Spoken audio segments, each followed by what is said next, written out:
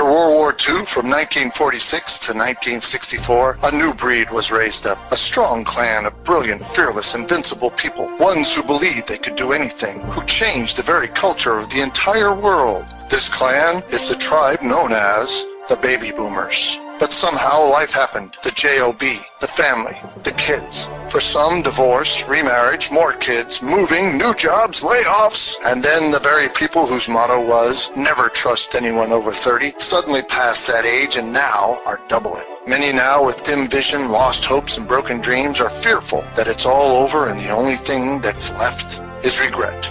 But out of the ashes was born Bobby the Boomer. His mission is to inspire belief, rekindle his clan's fire, to revive the hopes and dreams of his tribe so they will rise up once again to surpass their glory days and achieve even greater things now. Look, up in the sky. It's a bird. It's a plane. Nope. It's Bobby the Boomer. Bobby the Boomer. Hey, Bobby. Bobby boy. Yes, Grandpa. Go fixing the world. Here's Bobby. Well, hello, this is Bobby the Baby Boomer coming to you today in my mobile studio from Chattanooga, Tennessee, and it's a wonderfully sunny day, not too hot, and it's a beautiful day. I love it here, yes I do, and I want to talk about something today that hopefully will brighten your spirits and also encourage you to do something today that'll make you and others happy. Yes, and it's in the title of today's episode. The title of today's episode is A Visit. And I want to talk about a visit that I had with my aunt and uncle on FaceTime. Yeah, my aunt and Uncle Jerry. They were a big part of my life growing up when we were little, because back in the day, baby boomers, you remember how we all used to live, all our relatives and grandma and grandpa and aunts and uncles and all our cousins, we all lived in the same general vicinity, if not the same neighborhood, the same town, or if not the same town, then the same neighboring town, but we were all pretty close to where it wasn't going to take a whole long time like it does today. Seems like a lot of us baby boomers, at least the ones that I know, we either went to college, military, got jobs, and got scattered all over the place. I ended up living kind of a nomadic life where I moved from here and there, stationed all over the place, and then I just kind of moved here, there, and everywhere, wherever there was a job or whatever was going on that I thought was going to be cool. So here I am in Chattanooga, of all the places that I've been, and I'm loving it. I might actually settle here, but that's not what I want to talk about. I want to talk about a visit that I had with my aunt and Uncle Jerry. My cousin Stephanie, she was trying to hook me up because back about a month or so ago, my aunt and Uncle Jerry had their, get this, 70th anniversary. Yes, indeed, and they're still on their honeymoon. They're still lovebirds. You look at them, and they're like two little kids just madly in love with each other, and they still are to this day. When I was growing up, I would see them and how they acted and how they were raising their children, and man, oh man, they were, if there was any husband and wife that was close to Ozzie and Harriet, baby boomers, or Leave It to Beaver, June and Ward Cleaver, yeah, they really did a good job being good parents and good husband wives. They just set a great example and a good model of what it's supposed to be. They lasted a whole 70 years married, and they're still ticking like the Timex watch.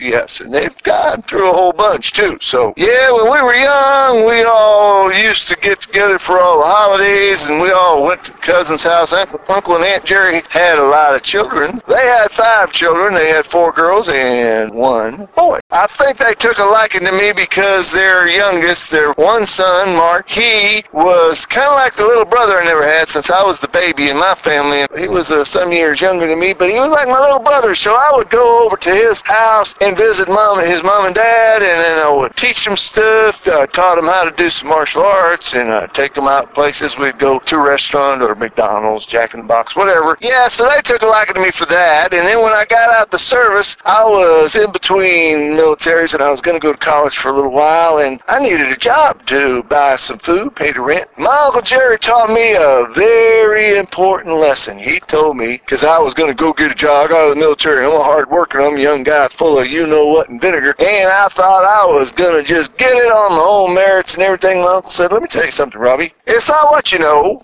it's who you know. Ever hear that saying? Yeah, well, I just didn't want to hear that because I was young and knew everything. You ever notice how when we're young we know everything and we get older than our uncles and aunts and mom and dad and everybody all of a sudden get real smart? I don't know how that happens. But anyhow, so I didn't listen to him. A couple months went by. Things were getting tough, and I said, Uncle Jerry? He said, yes, Robbie. I said, could you help me with that job? Because he had a really good job, and he could get me a job as a janitor, what they call them then. Now it's environmental service. But I was going to be cleaning up offices and buffing the floor and all that stuff. And being that I was military, well, we all know how to do that. So he said, well, here's this fellow's name. I hooked it up for you. Go in there. And I figured I had to tell him how good I could polish things and how I could sweep floors and how I knew how to buff and blah, blah, blah, blah, blah. Well, here it is. I walked in and I asked for the guy's name. And he said, are you Jerry's nephew? And I said, yes, I am. He said, when do you want to start?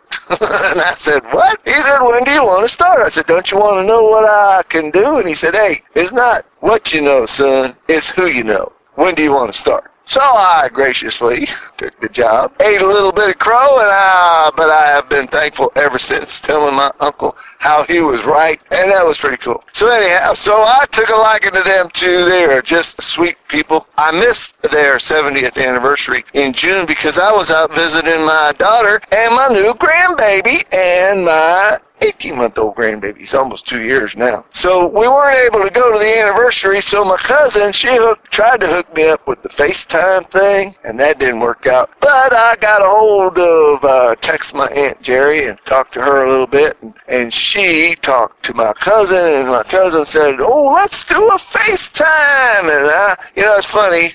I do medical equipment, fix stuff and everything, but I'm not too smart when it comes to iPhones, smartphones, smarty pants phones, or what do you call that? Their social media stuff. I could do it, but I'm not. I need some help. Anyhow, so I was not sure how to do that. So my cousins hooked me up. I finally got a hold of them this week, and here's Aunt and Uncle Jerry just sitting on a couch, and my uncle says, well, is that a little white in your beard, Robbie? And I said, oh, Uncle Jerry, that's a whole lot of white in my beard. In fact, it's almost totally white. Then my aunt said, hey, Robbie, how old are you now? They're in their 90s. And I said, well, I'm 65. And I think she cranked her hearing aid up a little bit. She said, how old? And I said, 65. And she said, oh. And my uncle...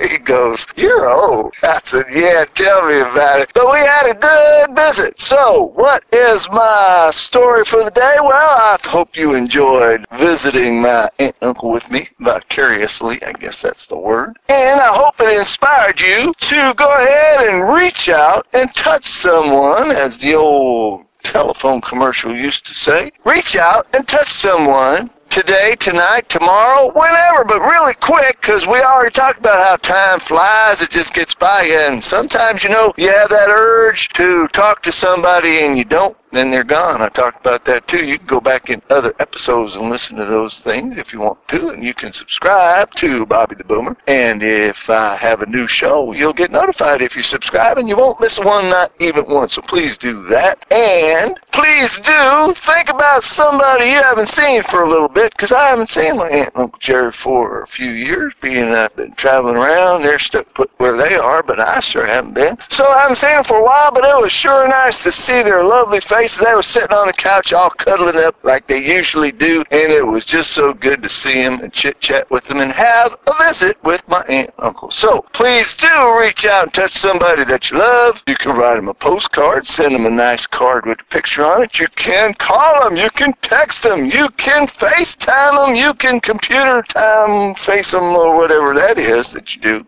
I'm sure there's something. So that's what I got for you today. Please do reach out to somebody that you love, somebody you haven't seen for a while or talked to for a while, and just reach out, talk to them, tell them you love them, and receive some of their love back. I hope you do that. I hope you have a good day, good evening, good afternoon, wherever you are, whatever you're doing. Until the next time, and please do come back for another episode. This is Bobby the Baby Boomer saying to you goodbye and God bless.